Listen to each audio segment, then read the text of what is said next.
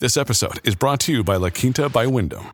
Your work can take you all over the place, like Texas. You've never been, but it's going to be great because you're staying at La Quinta by Wyndham. Their free Bright Side breakfast will give you energy for the day ahead. And after, you can unwind using their free high-speed Wi-Fi. Tonight, La Quinta. Tomorrow, you shine. Book your stay today at LQ.com.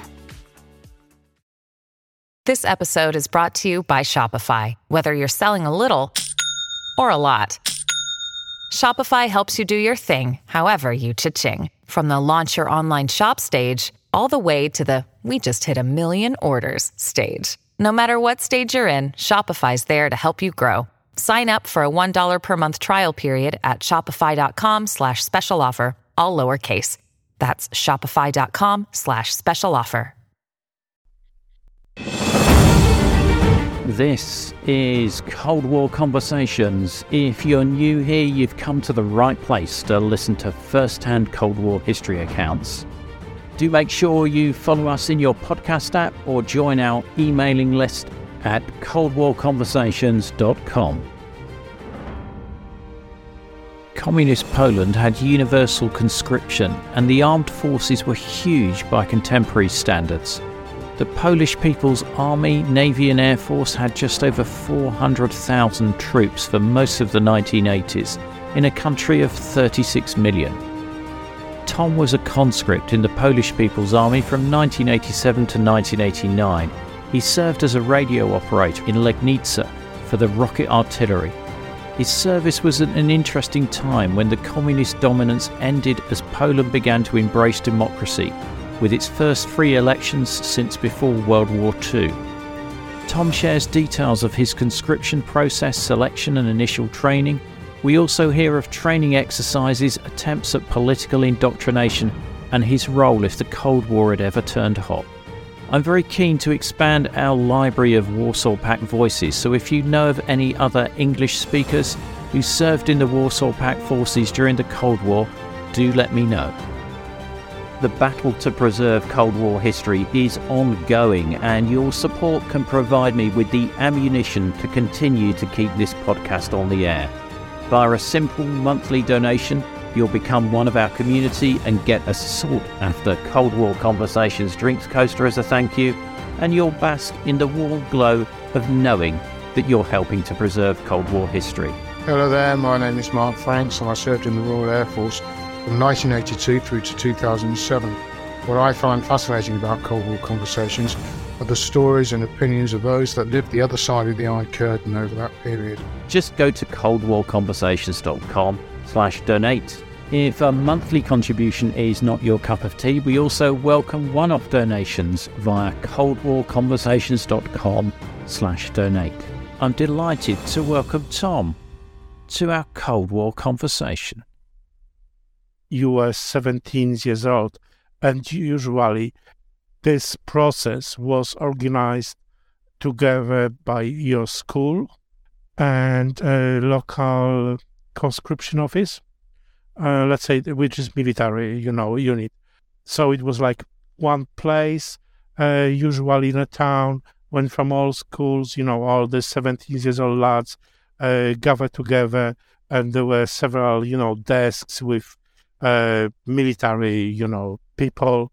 How was your role selected? I mean, how did they assign you to your role?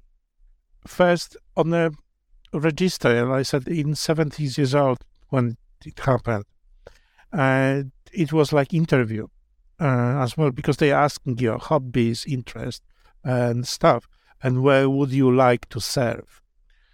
So I said, because I was already young radio amateur, my dad was electrician, qualified electrician, and radio engineer, and radio amateur. So we had like family tradition.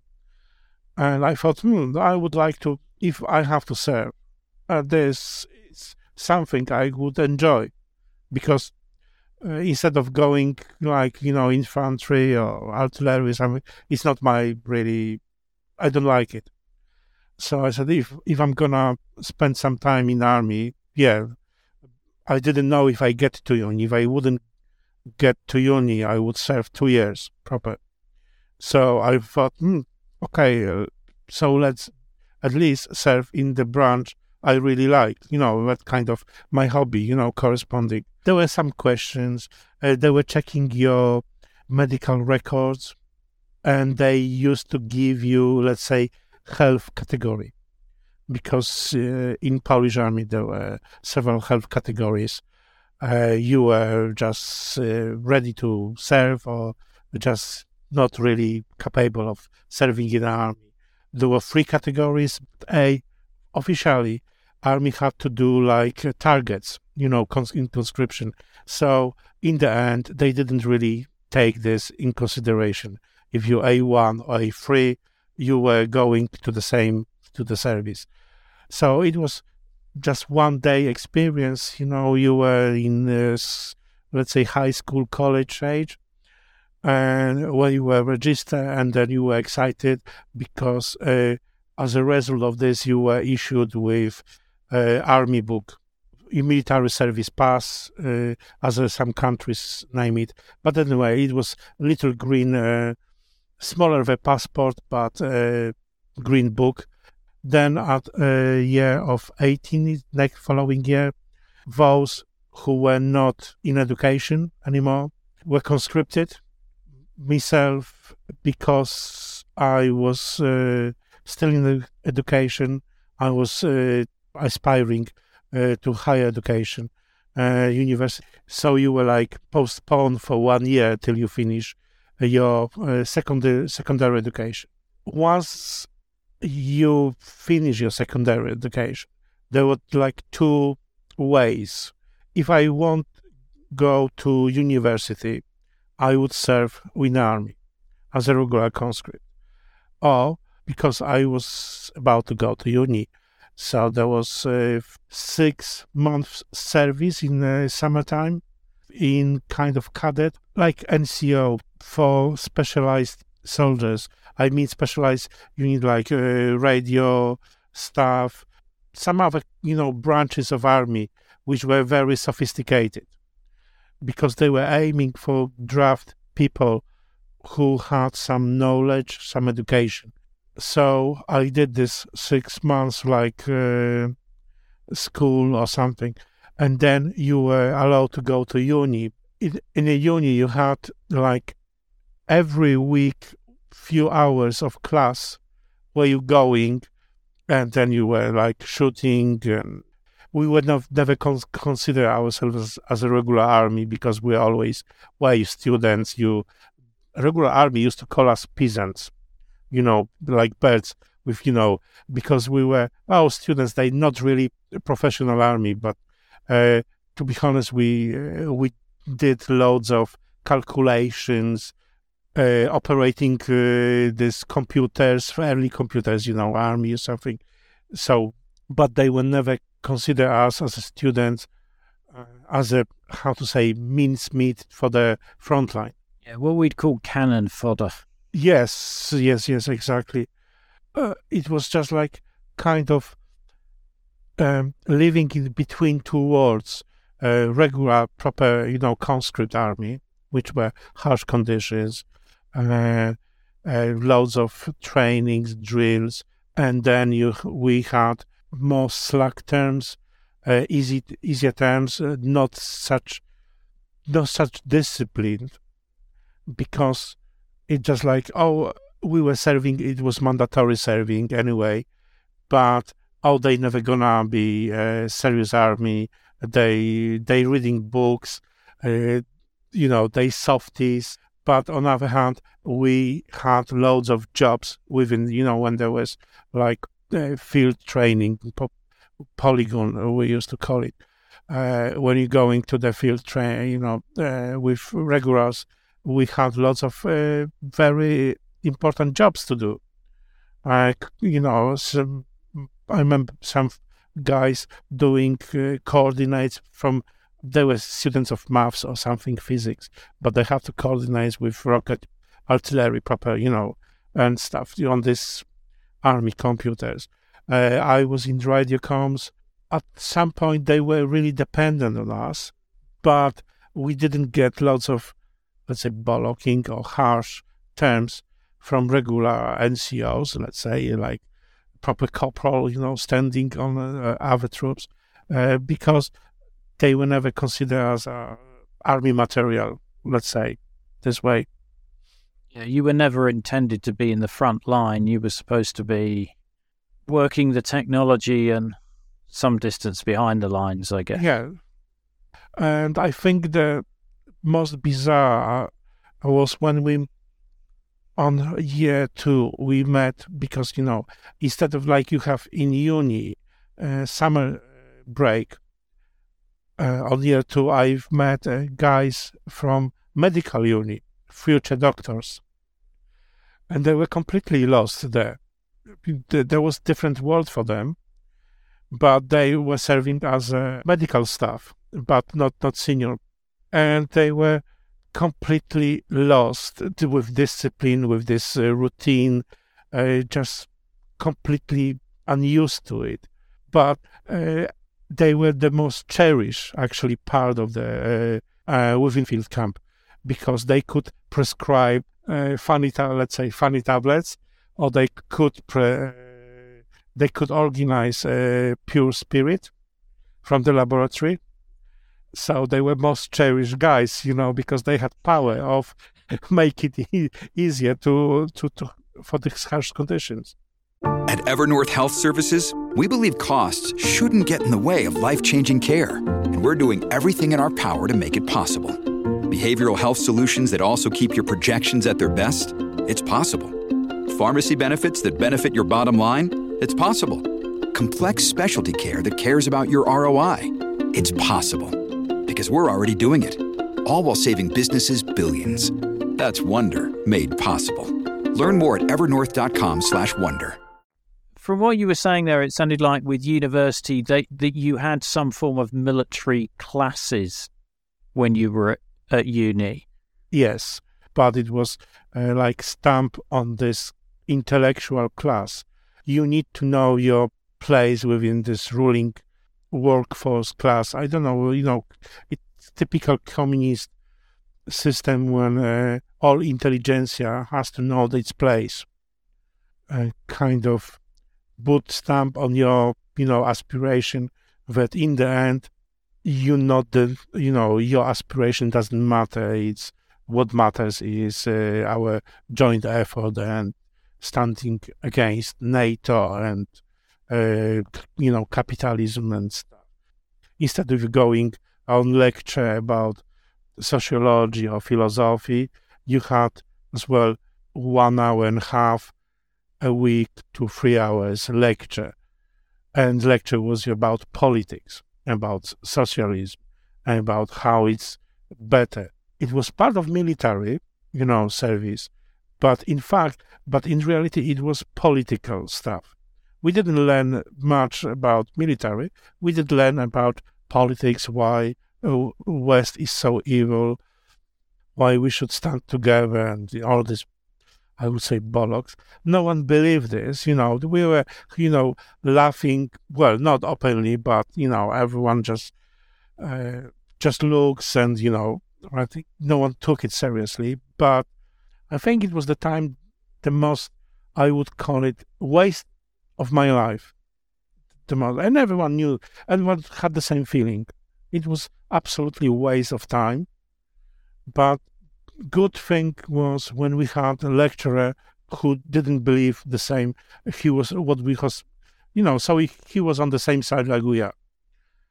So at least it was gone quick. And but on many occasions, unfortunately, we had some believer, let's say. These people were like opportunists to show your power, For them, from beginning, in these lectures, we were like let know that we are nothing to them. We just students, so we were this useless class, intelligentsia. In the terms of social classes, we are intelligentsia, so we are useless. Where did you receive your military radio training? I was granted to go to this NCO school not far from where I live, which was 10 miles away only. It was only 2 in Poland, another one in other side. Usually you get ticket to army and you go to the other part of Poland, because there was tactics, to break connection with families. So they said, okay, close enough, you could go there. You mentioned earlier that NATO was still considered the enemy. So was the training with a view to offensive actions, or was your training purely defensive at this point? Regular military training, when you have shooting and drill, on a field, it was more defensive.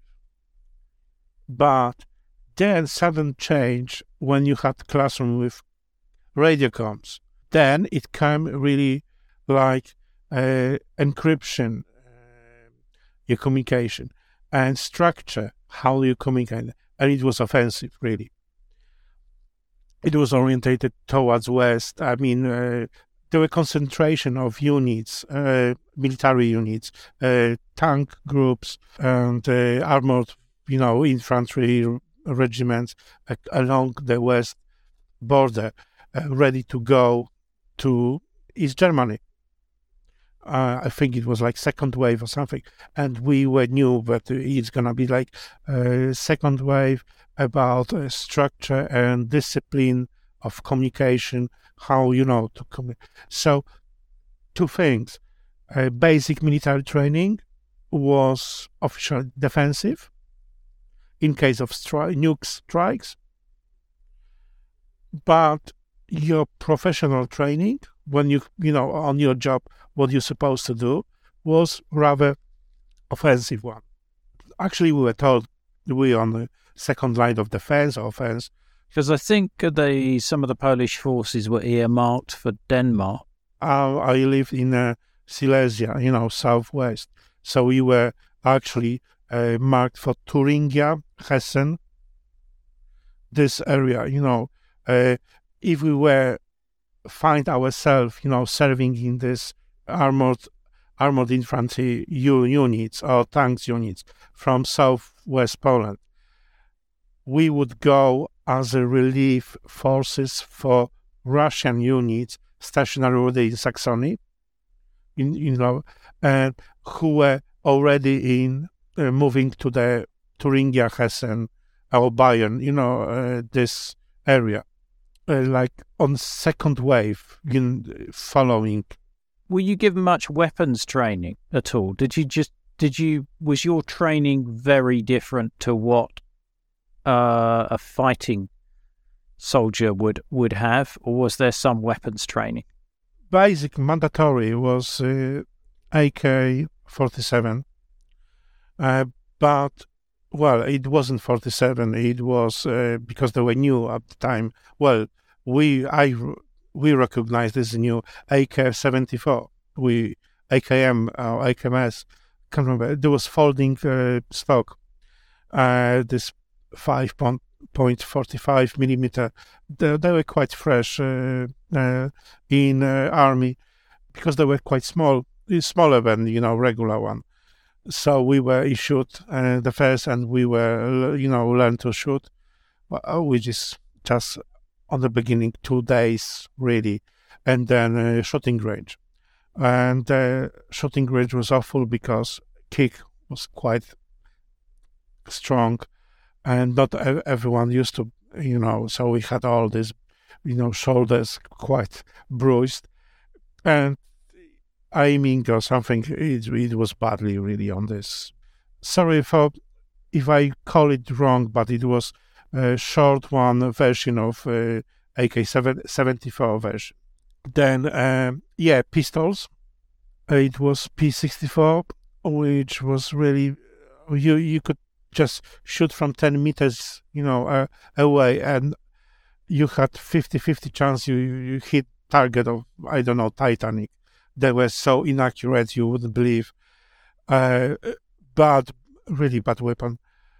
But because of our job's role, we supposed to have the short weapons, not long one. I mean, not proper one. And throwing grenades, obviously, training, and let's say gas or radiation, this rubber-like suit jumps. I mean, they were really awful, and because we had to do some even distance, running in this, people were really nearly suffocated, and this was the worst training. As I remember, when you had to just run some distance with already smoke screen and this tear gas, just to make you impression that you have to cover this field and on time, and dressing off this suits. And I'm not talking only about gas mask, it was full, cover shield, so it was one of the worst I remember. But basically we had mandatory on short weapons, I mean fire arms, and just grenades. No, we didn't get any other more sophisticated, like infantry stuff. So your role, would you have been mobile in an armoured personnel carrier or something? On most occasions, I was like BMP, one of the BMP converted to the com stuff, loads of communication stuff. But on 2 occasions, on other year, I was in proper one. It was like truck with like armored protection, inside, like regular truck looks like, but on the back, instead of flatbed, you have built up this armored, chamber with full loaded with communication stuff, and it used to tow we used to tow trailer with another one like chamber, or there were different trailers. One trailer had, communication, because, let's say, short waves, ultra short waves on different frequencies. But as well, trailers had antenna systems. So our truck used to tow antenna system behind for the communication. We unfolding and setting them up inside. Loads of radio station on different, working on different levels, plus some encryption stuff. It was modern. It was quite new, and there was really a big deal. I think it was new in the army, just like early computers. How was the encryption done? Did you say it was done via computer technology, or did you have code books as well? They were code books, but because I was on radio up on shortwave, ultra shortwaves, and I wasn't team of the encryption, so I don't know exactly process because we were separate. We were not supposed to know, but I gather because I saw what's there and how they working. It was still analog process in encrypting, but computers were like to shorting process, do calculations, some calculations for them. I was receiving messages encrypted, and I had to record them and pass to the encryption team, and vice versa. And were there still political officers in the Polish army at this point? Oh, yes. So every company had one on company level. I can't remember if it was on platoon level even. No, I don't think so. But company level, yes. We had the political officer, the old ones, and they were, as I said, opportunists, believe it. And I didn't like them because they couldn't cope with changes in the world. Late 80s, it was started with globalization and stuff, and they felt like really frightened by the West. You could see with them, they couldn't cope with reality. So I'm glad they didn't have any influence of this red button, to start war, because it was just like they've noticed changes in society, how things progress, but they couldn't really accept this. They were like, we're gonna show them, in the end, we're gonna show them, we're gonna show West, superiority or whatever. And there were young chaps, typical opportunists, sometimes fresh after military school, they were trying to fraternize with us, to talk easy talks, organizing even, vodka, alcohol. Oh, guys, we're going to organize. I'm going to organize. I have this connections with, stuff and with logistics, but I bet that all of them, they were as well secret police agents. In Poland, we had the category tajny współpracownik, which means secret cooperator with secret police. So a collaborator and informer. Informer, yes. The secret informer. Oh, that's the best description. So, and I bet every political officer had to sign this contract for being as well a secret informer. So, and we knew this. Well, most of us knew it. We didn't want really to, banter with them, because you just slip your tongue or something, and you didn't know what consequences could be. And I was still not my uni was not still finished. I wasn't graduate yet, so it could affect my process of graduating.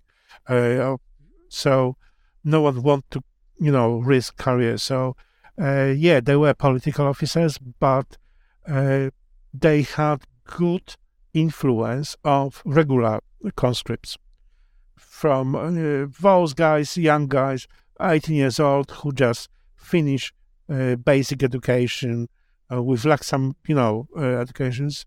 So they were just like role models, let's say. In my team, we all were, let's say, newly graduates.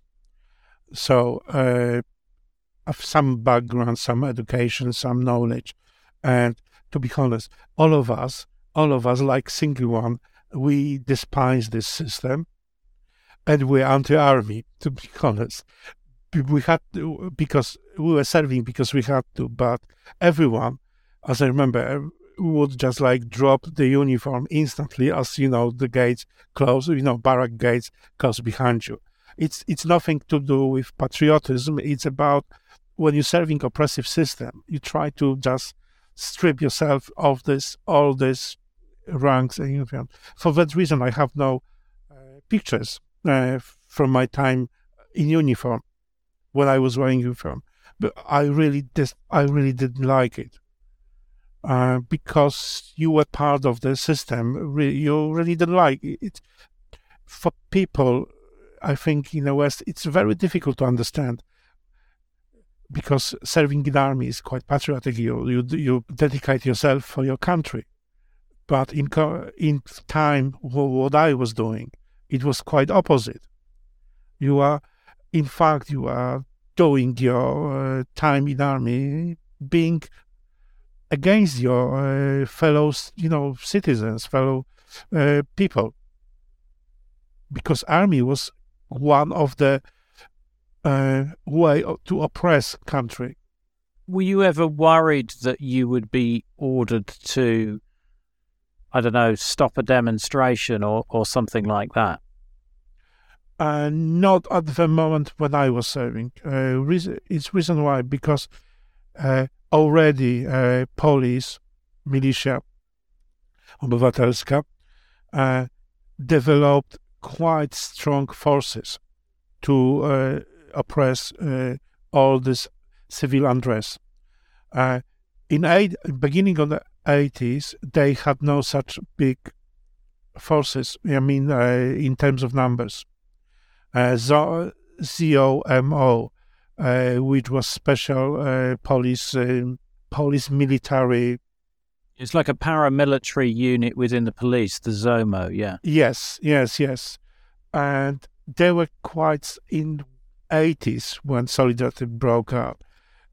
They were not big enough to suppress, they were just fresh. So on that occasion, quite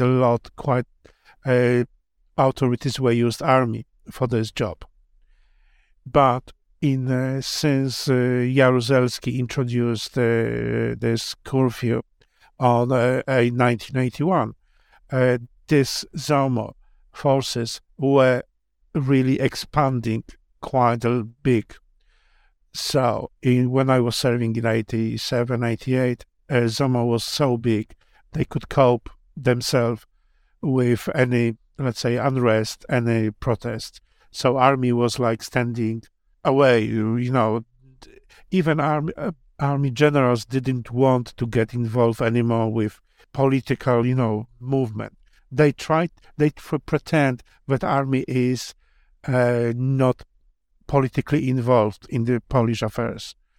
It's neutral. It wasn't true, because on every level we had this politrooks. Political officers. We were still, learning how to cope with NATO strike or how to counter strike to NATO. We still about leading, were taught and reminded about leading way of Communist Party, PZPR. So, in fact, they were not neutral, but they pretend for the society that they are neutral. Hi, this is Rhonda in Virginia, and I support Cold War conversations because I think the work that Ian is doing is critically important. I think it's vital to record the firsthand accounts of people who lived and experienced the Cold War, because it illustrates history in a way that a book never can. So thank you so much for the podcast. It's my favorite podcast, and I look forward to it every week.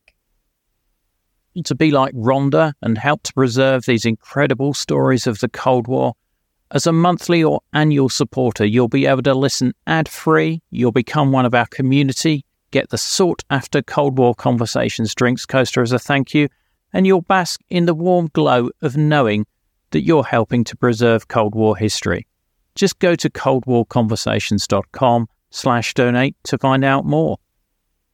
Were you in many exercises? Obviously you would have been practicing all the time, but as far as a big, maybe Warsaw Pact exercise, did you ever participate in anything like that?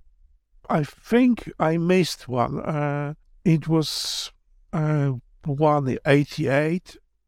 We had field days. Well, I had nearly 2 months in eastern border, other side of the country.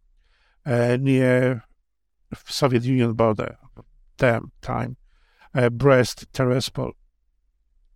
So I could tell you that all this, feeling, how you were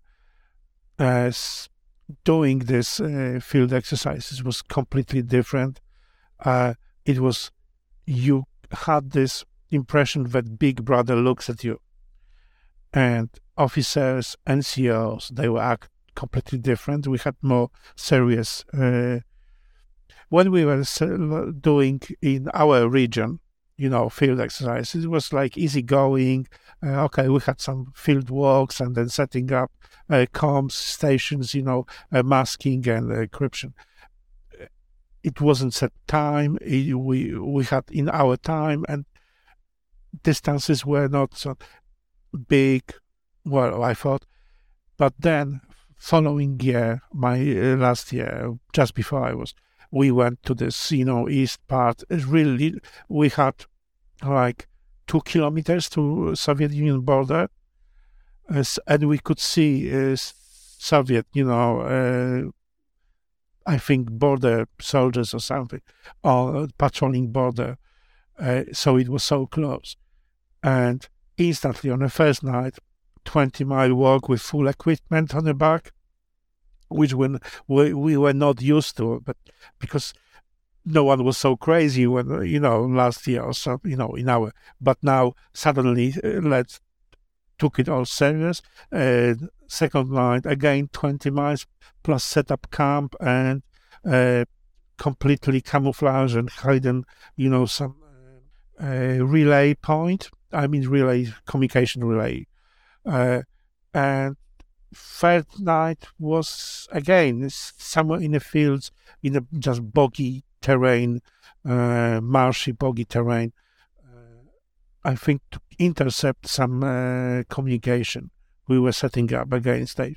So it was suddenly it was serious, with all seriousness taken, and our NCOs didn't want they were like suddenly change approach, everything. They try to make some impression of leading. There were different leading officers, so that's one of the reasons.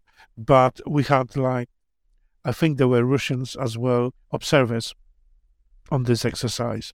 So maybe that's the reason why we had to, suddenly do everything proper, serious way. Everything by the book. Yes, but you see, it's 1988, and we had Russian, Soviet observers within army, how we're doing. And they had, final word. Did you work with any of the other Warsaw Pact countries, or was it just really the Russians that you had dealings with? Oh, we dealt with quite a lot with Russians in where there was our NCO school, Radiocom school, Legnica, because Legnica was headquarters of Russian Group Army North, as I remember, and there were plenty of Russians, and they have as well a Radiocom school there, or unit. So on many occasions we actually ended up on a field not together, but some exchange parts. Our, let's say, barracks or garrison, where the school was next door to Russian one. It was just literally a wall, brick wall. Behind the brick wall was Russian part. So, in sometimes with these chaps, I think it was unit who was serving. There was Russian airfield as well, so they were serving on the airfield communication. So because the equipment was very similar in long range, especially long range, was quite same. So if we're lacking any parts or something, we used to go there asking them if they have any, for servicing. And I remember going, to Russian next door garrison, asking for some, let's say Vanya or whatever, Russian name, because and he knows he has this logistic, in some storage. He has these tubes. We need one, and on a piece of paper he just write them off or something, and we got them. But it was first few phone calls, to organize this. Our, leading master of school. I mean, there was in terms of teacher, but he was NCO, so he used to organize. Oh, guys, I just spoke with the Russian. You go there on particular time because it was on a gate. You have to be on particular time. When I'm talking about this, I think it was quite kind of stealing from Russian, storage, because he was writing off the Russian bloke who was responsible. He was writing off tubes. I remember tubes especially, as broken or whatever. And then a particular time, let's say 5:15, at this time, at this gate, we're gonna, do a deal. So he was handing over us these tubes. They always request something else. And we used to bring, and, fitting tubes, then tuning stuff, working. Our, commandant was happy like hell because we are another 2 pieces of equipment now working, and he can just put in the report that we successfully repair this. Were you ever instructed what to do if you were captured by NATO forces? What information you could give them? No, we didn't have any training about this, but there was from political officer on the beginning when we were talking about this chain command, when we movement towards west. And because it was more like being how we're going to be allocated in the future in case of war broke out and what's going to happen. And it was like 15 minutes about what it could be if we were captured, and we were talking only about rank and service number. That's all. And obviously damage stuff before it falls in the hands of enemy. So destroy your code books and damage the equipment so it can't be used. Damage equipment, yes, and specifically we had the specifics, because some people don't realize that they are very easy way to completely make disuse equipment. You don't need to burn everything. You don't need to, explode everything. Just there are particular parts, especially with radios, that you can just take it away or something, and it's rendering completely useless. So we knew, we were on each part of equipment as well. We were trained how to make it completely rendered without much effort, or without using grenade, but your brain. That way. You mentioned Legnica before, the big Russian garrison town, and this was right next to your base as well. The Soviet base was right next to your base, was it? Legnica, from my point of view, was very specific and important when we're talking about this town. First, my family and I lived, and I was born just 10 miles away from Legnica. Legnica is was big town city, today size of 200,000 citizens, living there. So it's quite big. And at that time was the same amount. But specifics of Legnica was in 1945, just after Second World War finished, Soviets decide to set up there in Legnica one of the command center of the Russian occupying forces for Germany and for Poland. So it became headquarters for Soviet forces for Poland. They used to call it Army Group North, I think. Germany was Army Group West. So yeah, we had Army Group North, and it was proper headquarters with all center of communication, of logistics for all Soviet forces in Poland. And on the top, there were loads of high-ranking staff, Soviets, living in Legnica with their families. And they decide to, like in Berlin, they divide Legnica in half. Former German town was divided in half, and with wall as well, like in Germany. And behind the wall, Legnica is like smaller Berlin, copy of Berlin of the time, because the Russian quarter was surrounded by the wall, and there was living quarters. They were about, some historians even today estimated it was nearly 100,000 people, Russians living there behind the wall, military and civilian staff. And other half of the town was Polish. But with Polish, let's say Polish part, there was like 1/3 as well military garrison, which including there were some hospital, there was especially communication radio forces which I was serving.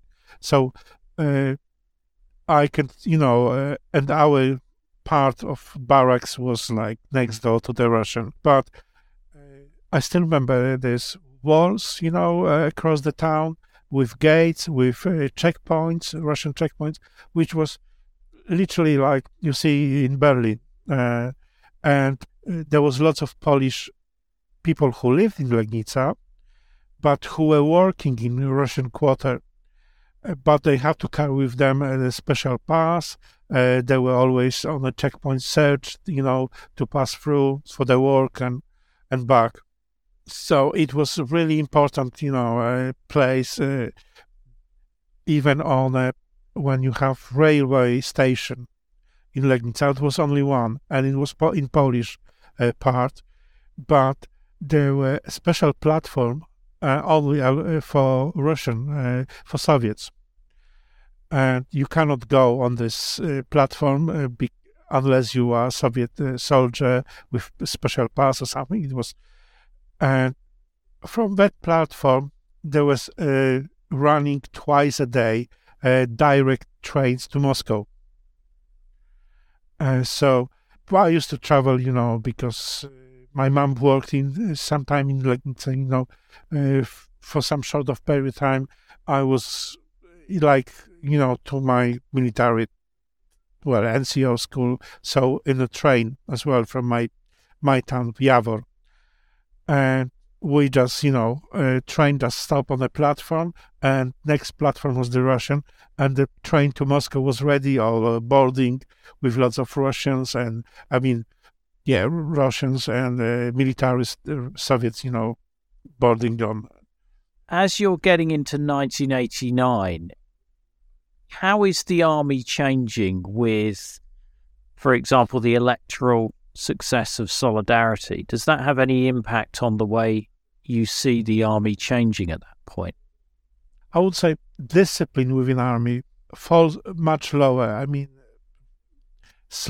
Relax. It's not, relax is very wrong way to describe, but lack of discipline in a lower, especially levels. On the high ranks, you could see this waiting for the outcome, what's going to happen, how it's going to happen. It was more like waiting a game. But army hasn't changed on this conscript level for next, let's say, few years. It's a part of political stuff. So political officers and all this stuff disappeared soon after. But way of treating conscripts, trainings, everything was carried on for next, I think, 2 or 3 years. So army in general hasn't changed for the next few years, good few years. And still with a view that the West is a threat? No. This very quickly disappeared. Reason why no one believed even in late 80s. It was talking about when we had this political lectures, everyone, just could laugh, really. No one believed this thing. We did understand that if war broke out, we might end up in Germany as a second wave. But that was quite real. But in terms of that NATO is a threat in this, so 89, 90, this is gone. There was no any offensive. Army become more like defensive one. I guess the worry was that the Russians wouldn't leave or would come back. Yeah. Till they leave Poland, army was like, carry on. Without this edge, without this, anti-NATO propaganda. But they were carrying on the same system, the same trainings, the same military structure, till we had Soviet in Poland. And when they withdraw in 92, then I think some kind of reforms has started on many levels. But till then, till they literally withdraw, army, I remember army hasn't changed, because I left 89. I had friends who were in 91 or 92, and when we spoke, and we just like the same, we're talking about the same story. A part of this political bullshit, I used to, hear nothing the same, some silly trainings which we already knew they were used pointless. They still were carried on, and all this. When you look back at your career in the Polish People's Army, how do you view that now? Hard to say career. I'm joking. That was a bit tongue-in-cheek. Yes. Yeah. But you see, from one hand, I really, I didn't like this term, time.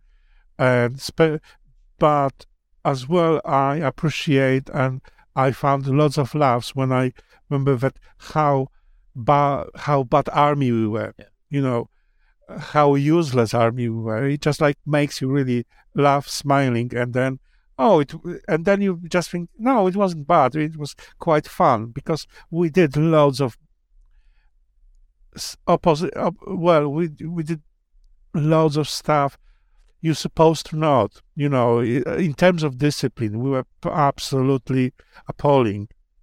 It just you wouldn't do in professional army whatsoever, but we had to serve. So if you have 6 months to serve, you're trying to find how the easiest way is to spend this time, not conflicting. Somehow it reminds me the Czech novel of Švejk. The Good Soldier Švejk.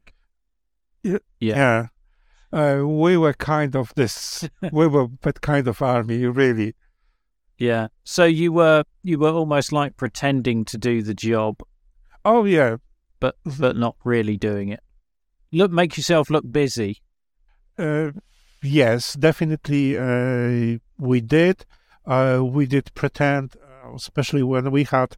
I can't remember R108 or something radio station, which was like backpack. You could have it. It's ultra shortwave radio station, analog, no any encryption or something. It was close communication on a battlefield, really stuff on short range, and we had to pretend, especially in the summertime on exercise, 3 times I think.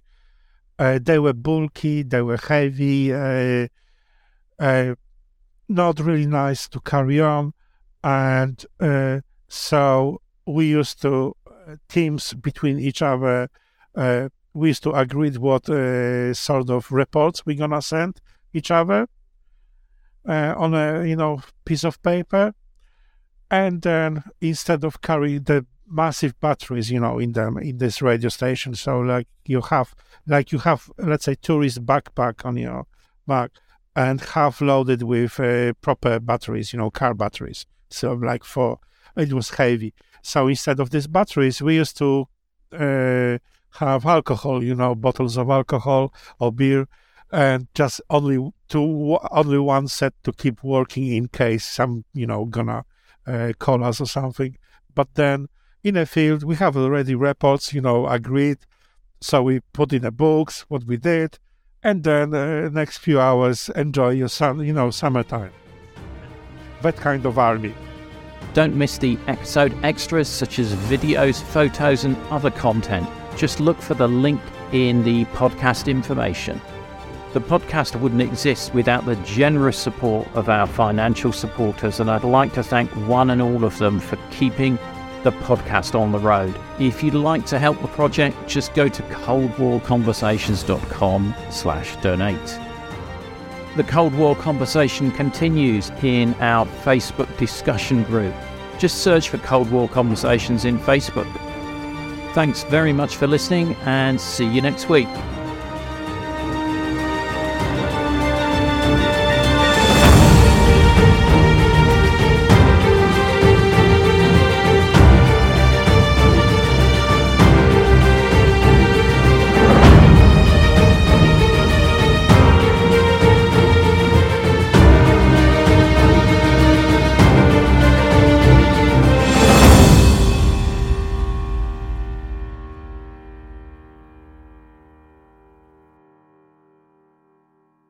Not enjoying the ads? Well, you can avoid them by going to coldwarconversations.com/donate. By becoming a monthly or annual supporter, you'll enjoy ad-free listening, become a part of our community, receive the sought-after Cold War Conversations drinks coaster, and bask in the warm glow of knowing that you're helping to preserve Cold War history.